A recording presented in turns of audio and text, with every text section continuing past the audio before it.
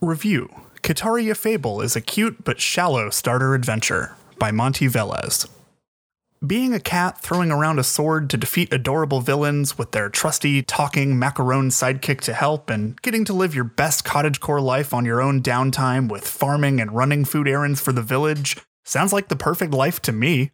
Kitaria Fables does its job in transporting you there, however, the cutesy tale might not be all the high-energy fun that it's cracked up to be. Kitaria Fables was released on September 2nd, 2021, developed by Twin Hearts and published by P-Cube. You play as Nyanza von Whiskers, Nyan for short. He's the grandson of a famous protector, stationed in Paw Village to defend it from monsters that are running amok. With the help of your trusty pal Macaron, a pink talking dessert, the village chief, and the rest of the residents of Paw Village, you learn magic spells for combat, collect ingredients to build better weapons and armor, farm fruits and veggies for food, and prepare for the looming danger ahead. Your first day, you go around helping villagers get items they aren't strong enough to gather on their own, whether that's getting stingers from forest bees or picking up after bats and getting lost in a cave. You can test out your combat skills on the farm's scarecrows and even customize your look and try out different cute fur patterns. Calico was a personal favorite. While playing, I looked forward to seeing what kind of little animal I'd get to talk to next. Will it be the grandpa goat ready to welcome you into your new life? A sun hat wearing rabbit trying to get you to understand the basics of gardening? Or maybe the polar bear warlock who likes to remind you that magic is illegal? Kitaria Fables does an amazing job giving interesting dialogue to its sweet characters. Timmy's commitment to giving you the best of the best for better combat, Miss Apple's talent of special health treats and care of her niece, and Chef Oliver's comforting trust in you made me look forward to starting each new day and seeing what tasks they might have for me.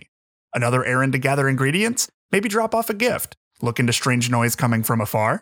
As Nyan runs those errands, Kitaria's map has various types of fun places to explore.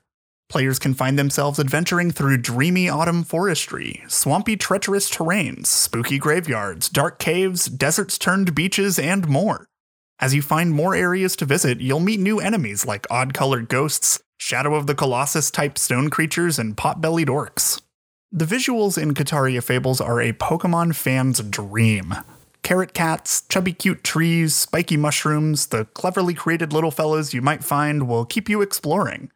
Villains during the day and nighttime do change, with enemies creeping around at night being just a bit tougher to fight. If you're met with a tough fight and caught off guard with how strong some enemies are, the game does an excellent job not punishing fallen players. If you run out of health, you wake up in your bed and are ready to start a new day. You don't lose any items you collected before getting KO'd, nothing goes missing.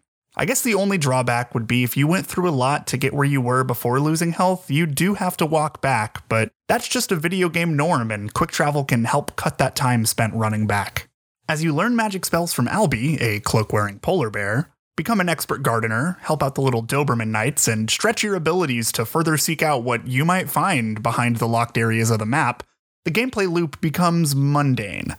The swapping of combat weapons to gardening tools, having to check back what magic abilities you can collect next, the map jumping, even with the help of the quick travel beakers, turned the game into a sluggish chore.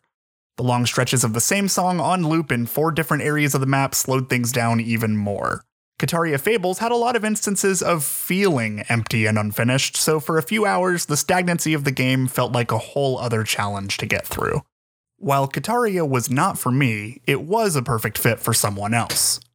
Upon its first day of release, I booted the game up for my younger sister to play, and having only played one video game before, the pacing and learning of it all was perfect. Farming and gathering special stones became her favorite thing to do, and she spent more time seeing what she could collect and gather before continuing the story in large pockets of time. As a starter RPG, Kitaria Fables eases the getting used to of running back and forth that a lot of JRPGs love to do, the immense reading, and can help younger players get the hang of those darn dodge mechanics, unlike me, who has refused to dodge since Kingdom Hearts 1 days. Kitaria Fables is available now on Xbox, Nintendo Switch, PlayStation, and PC.